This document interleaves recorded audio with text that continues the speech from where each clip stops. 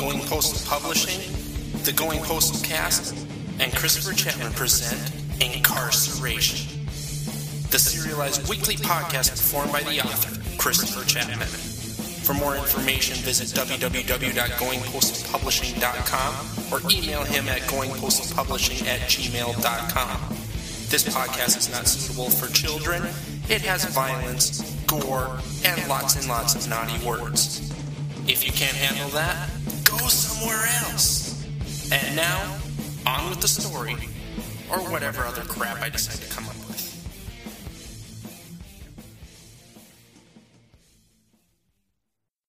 Chapter 47.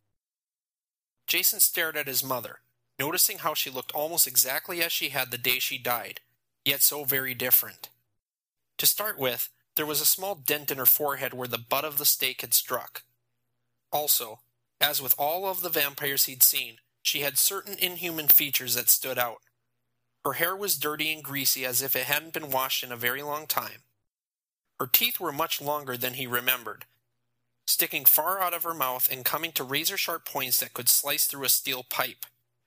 Her eyes were closed, but he assumed that if they were open, he would see the same glassy eye that he'd seen on so many other vampires in the last 24 hours, as well as those that he'd seen and never known to be vampires all those years ago. Matt stood next to him, looking down. He dropped to his knees and prepared to drive the stake through her chest. Anger seeped through Jason, controlling his movement. He grabbed hold of Matt's arm, preventing him from pushing the stake through her. "What the fuck are you doing?" Matt asked angrily. "It's my mother," Jason said, as if it mattered. Matt looked at him as if he'd committed a horrible sin. Maybe he had. She was a vampire, after all. He was supposed to let Matt kill her. Hell, he was supposed to put a stake through her heart. Wasn't that supposed to be what Matt was going to do with his very own daughter? When the time came, would he hesitate the way he was now? He tried to allow Matt to do what he knew needed to be done. He couldn't do it, though, at least not yet. He had to see her for a few seconds. He had to know if everything that had happened over the last 16 years was real, and not something that his mind had created for him as a means of escaping reality. She was real. He was looking right at her. He could touch her if he so chose. He couldn't do that, though. She was a vampire. If she woke up, she would surely try to kill him. He knew he had Matt as a protector, but that just wasn't enough. A loud growl erupted from within the forest, less than 15 feet away. Jason turned his head, knowing what he would find. The fear within him reached a fever pitch as a shadowy figure stepped out of the forest and into the clearing. Gary Rangel, Jason's father, raced towards them, his teeth open and bared. Matt cut Jason's father off, getting in front of him with both stakes in the ready position. Jason stood and backed away, knowing just how important the next minute would be. Whoever won this fight would change things considerably. Jason only wished that he were rooting for Matt to succeed. The sad part was that he didn't know whom he wanted to win more. He wanted Matt to win, yet he couldn't handle seeing his father slain. He considered running right then and there, getting as far away as he could before something happened. For some reason, he found his feet glued where he stood. He couldn't leave and wasn't sure he wanted to. He was going to see this thing out to the end and take whatever consequences came with it. It was Matt that attacked first, striking at Jason's father before he was able to adjust. Gary was far too fast for Matt, easily blocking his shot. Without much effort, Gary swung a hand towards Matt, knocking him through the air without ever laying a finger on him.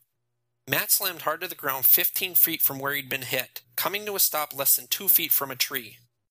Jason's father looked at Matt briefly, then slowly turned until he was looking directly at his son. Jason cowered, seeing that there was no sign of recognition in his father's face. It was his father, just as he had known him, and that was the hardest part. It was the man he'd idolized from the day he was born, the man that he had wanted to grow up to be like, the man that he had told that he hated him just hours before he died. Jason felt his eyes sting as fresh tears formed. He was crying, not for the fact that he was soon going to be killed by his own father, but for the reason that his father would forever remember him for those final words he spoke that day. He hated himself for that and wished that there was something he could do to take it all back. There was. "I am so sorry, Dad," Jason said to his father as he continued to approach. There was no slowing or the smallest sign of recognition, but Jason continued anyway. I didn't hate you. I never did. I'm sorry I told you that. You were right about me. You were always right about me. I let my anger get out of control. His father was extremely close now. In fact, he was getting too close.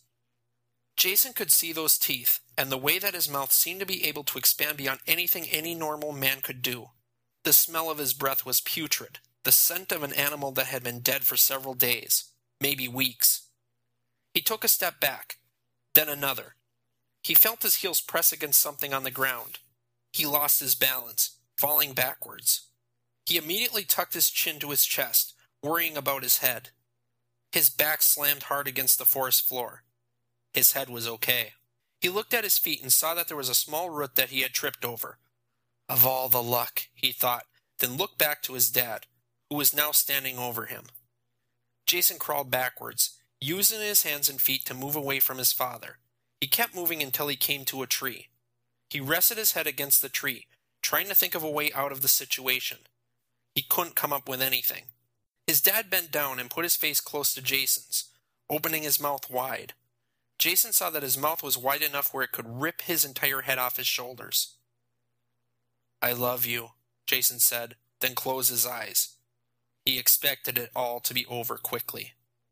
He waited, thinking with every passing second that it would be his last, but nothing happened. He opened his eyes and saw his father looking back at him. He was still close enough to kill him easily, but his mouth was no longer open. He looked at Jason like a man that meant no harm. He saw humanity in his father's face, a sign of hope that his father's soul was still intact and that he could fight the urge to kill. His father's eyes opened wide, much more than they should have. He roared, covering Jason's face with stinky saliva, blood, and flesh. His father straightened and turned around. Jason saw what had caused his father to react that way, breaking the moment they shared. A stake stuck out of his father's back. No! Jason shouted, hoping that Matt could hear him. This couldn't be happening. Matt was about to kill his father. Matt moved to put the final stake through his father's chest, but never got the chance. His father extended his arm, shoving Matt to the ground. Matt was down and looked as if he wasn't going to be able to get up. His father stood over Matt, slowly dropping like he was going in for the kill. Jason became aware of the trees becoming easier to see around them. First, he was able to see their contours. Then he was able to see some of the branches. Then he was able to see every detail as the sun came over the horizon and blanketed the area in sunshine. Jason's father looked to the sky and saw the sun. He abandoned his attack on Matt, instead heading for his wife. He grabbed Jason's mother from the ground, holding her in his arms as if she were a rag doll, and headed into the forest at a superhuman speed. Jason was alone with Matt. It was at that moment that an old friend decided to pay Jason a visit. It was a friend he had known very well. He welcomed this friend with open arms, setting his sight on Matt. Jason and his old friend Rage raced towards Matt, tackling him back to the ground as he attempted to stand. He had surprised Matt, who wasn't even able to defend himself as Jason pounded him with fist after fist. His stake had been long forgotten, but he briefly wished that he still were holding it. He would have liked to show Matt how it felt to be stabbed with it. As Matt's face became a bloody mess, he felt two legs swing up and wrap themselves around his shoulders. He was suddenly falling backwards, with Matt's legs driving him down. He landed on his back and was unable to get up. Matt relinquished his hold and moved over Jason, holding down Jason's shoulders with his knees. Jason tried to get up, but found that he couldn't move his arms. You listen here, you little shit, Matt scowled. You're damn lucky that I didn't let him rip your goddamn throat right out. You show me a little fucking gratitude. He recognized me, Jason said. Matt released the hold almost immediately. He stood and extended his hand to Jason. Jason reluctantly took his hand and allowed himself to be helped to his feet. My daughter recognized me, Matt said. I'm sorry. I thought. Don't worry about it, Jason said, but still felt himself gripped by rage. He wanted to hurt Matt, but realized just how much more athletic Matt was than him. Matt turned the tables on him even after he had beaten him good with his fists. He found it hard to imagine what he could have done with an even playing field. "What's done is done." "What's done is done," Matt repeated, but didn't sound as if he were sincere. There would be tension for a while. "How about we get the hell out of here?" Matt said, looking to the sky. The sun was up. Jason looked back to the prison and saw a small section of it through the trees. He saw vampires running through the yard, a yard he had been in hundreds of times over the years, on their way back into the prison. It was over. For now.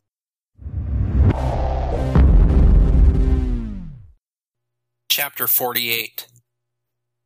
Jason Rangel and Matt Zern walked away from the prison known as Lipsky Swamp. They walked side by side, although no words were exchanged between the duo. An eerie silence stood between them as they focused on their journey, rather than each other. Jason was happy to be free.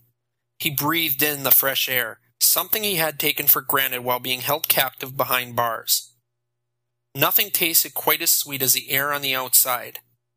He had survived a night in which he thought he was going to die on several occasions. He believed that it was all for a reason. He looked to his left and saw Matt walking next to him. He wondered what would happen to the old man now. It was Matt who had told him a little over 24 hours ago about the existence of vampires and that he wanted to get out of hunting them. He wondered just how serious Matt was, especially now that he had been so close to rescuing his daughter to no avail. As for Jason, he wasn't done. Not by a long shot. He intended to see how this thing played out. He was free, and nobody would know it. He belonged to a prison that nobody knew existed. He was sure that the state of Wisconsin would remain silent about his escape. He suspected that anybody that investigated what happened at the prison would soon be reported missing. When enough people went missing, they'd avoid the prison altogether. It wasn't a very good situation for anybody. Jason didn't intend on staying away from Lipsky Swamp for very long, unless his parents decided to leave. He still had two things he needed to do, and one of them involved killing the man that murdered his parents and turned them into those beasts. He knew that he was in there somewhere. He would kill that bastard, even if it meant going through the vampire known to Matt as the Vampire Lord to do so. He wouldn't rest until that bastard was dead and his parents were given the chance to decide for themselves how they wanted to live their lives, if that was at all possible. He was fully aware that he might still have to kill his parents. It weighed heavily on his thoughts, but he would cross that bridge when he came to it. "Where are we going?" Jason asked Matt, the first word spoken in 20 minutes. "Not sure," Matt said. "We'll have to go back to my hometown. I have some money and weapons there that I'm sure that the police haven't found yet. After that, who knows?" They walked on, undecided on their futures. Would they stay together or go their separate ways? He had choices now. For the first time in 16 years, Jason had the choice to decide his future. It was a good feeling. What about Niagara? Was that a possible destination for them? He didn't have a clue as to what the answer could be. What if they went back to Niagara? Was Allison still there? What about Dave Grimes? The thoughts circled through his mind like a tornado, each grasping for supremacy. He wanted to see Allison again, but didn't want to see Dave. Why should he? After what Dave said to him, then said against him in court, he should be looking to put a stake in him right after getting the bastard that killed his parents. That thought put a smile on his face. He hated Dave. 16 years of reflection gave him a nasty opinion of the man that had once been his best friend. He supposed that he partially owed Dave for the last 16 years in prison. It was Dave, after all, who had given that testimony that was so damning to his case. As for Allison, he wondered what happened to her. Had she been married? Was she now a mother? Was she still living in Niagara? The questions battered at his strained mind, all wanting to be answered at the same time. He would answer each and every one of his questions in time. He was free from prison. He now had all the time in the world.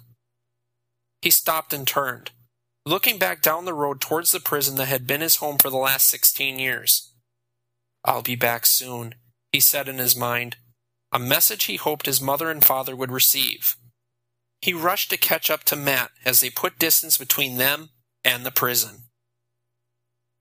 Inside the prison, surrounded by darkness, a beast that had once been a man stared out a broken window. Even at this distance, he could see two men walking down a path. They were the only two that had gotten away. They would soon pay for the resistance. Jason Rangel, the first of his victims that had gotten away, was among them. He owed that little bastard for what he had done to him all those years ago. He hadn't forgotten about the scissors and the broken spine. That had taken much energy to overcome. He was much stronger now and vowed to never allow anything like that to happen again. He didn't know the other one, but had heard of him by reputation. He was a vampire slayer, the last of his kind. He would take great pride in killing them both. It was only a matter of time before death would come for them. To be continued.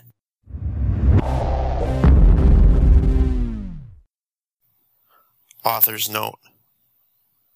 Finishing Incarceration has been a big deal for me.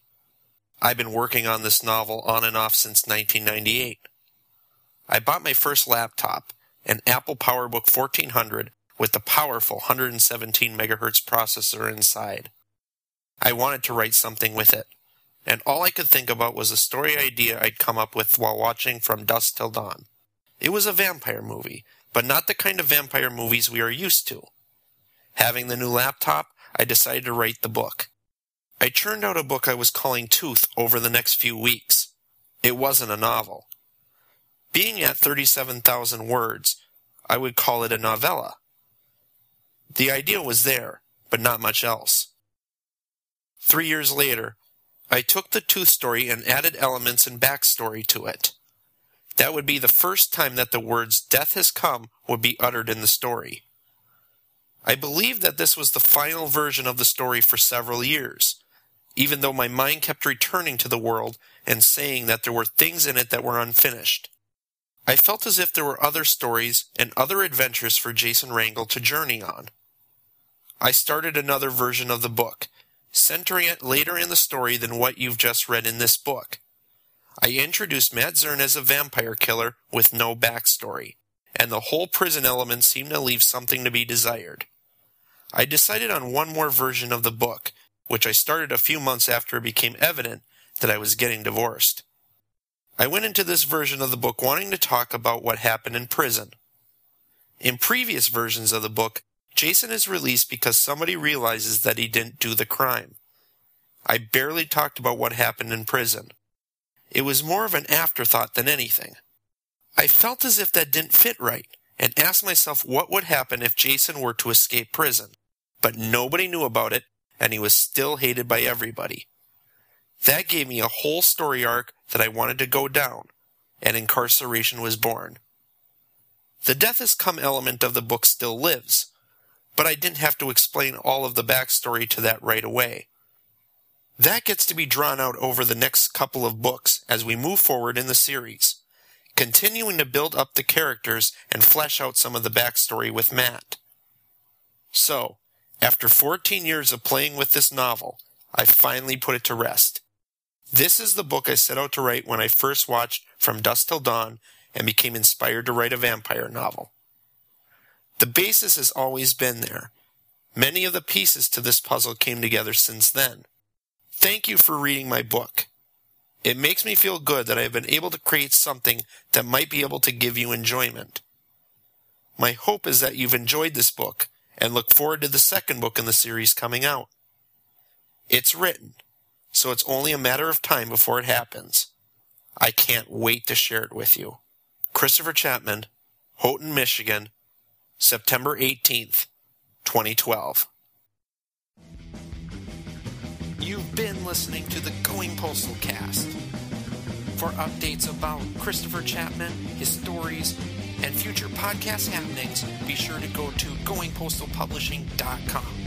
If you want to follow along on Twitter, twitter.com/goingpostalpub, or like him at facebook.com/goingpostalpublishing. This podcast is copyright 2012 Going Postal Publishing.